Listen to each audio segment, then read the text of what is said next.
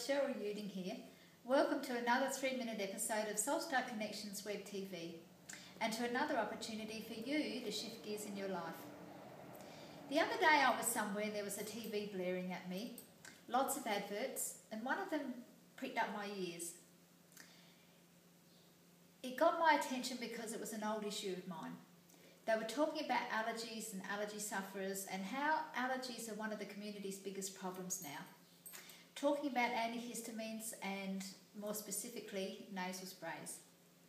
So it got my attention because I've spent so many years being allergic to so many things, using so many antihistamines and so many nasal sprays. To the point that our major institution where I was having treatment came to me one day and said they couldn't help me anymore.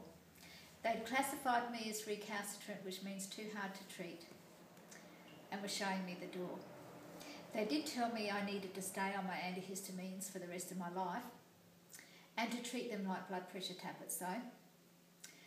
Well, that was in 1999 and I can tell you they were the last tablets that I ever took.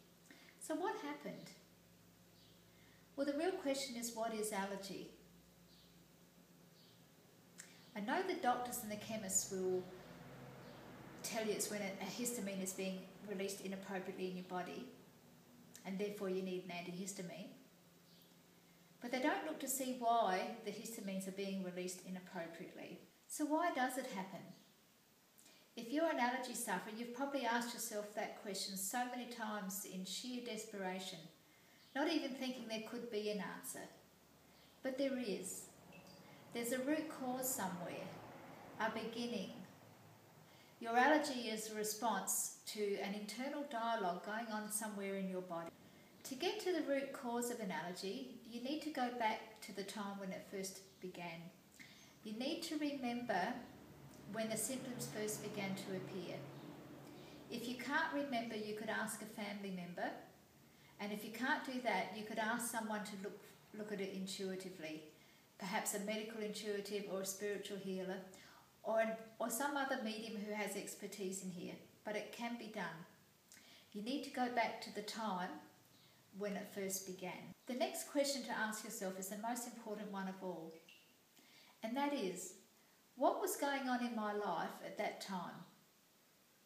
Or what significant event was happening in my life or my family or my relationships, perhaps work or at home, at that time?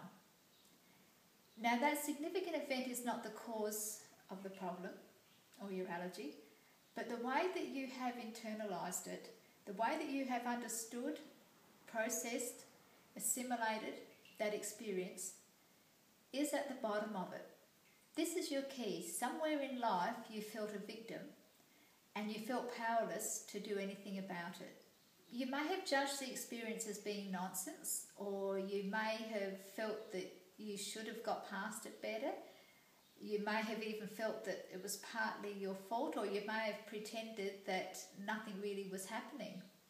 But the reality is that something was, and you've internalised this, suppressed it and internalised it, and your feelings are real and they need to be understood. They need to be listened to, and you need to protect yourself. As it is now a memory, the cellular memory in your body can be changed. Often an emotional rescue will be key in releasing you from it, and there may be a few layers, but it can be done. Time and again I've witnessed complete changes in cellular memory through emotional rescue work. Are you in this situation? Do you have an allergy that seems to always control you? Can you remember when it first started, or does it seem like that it was always there? How do you manage it? How do you cope with it? Let me know. Leave your comments down below and I'll come back and share.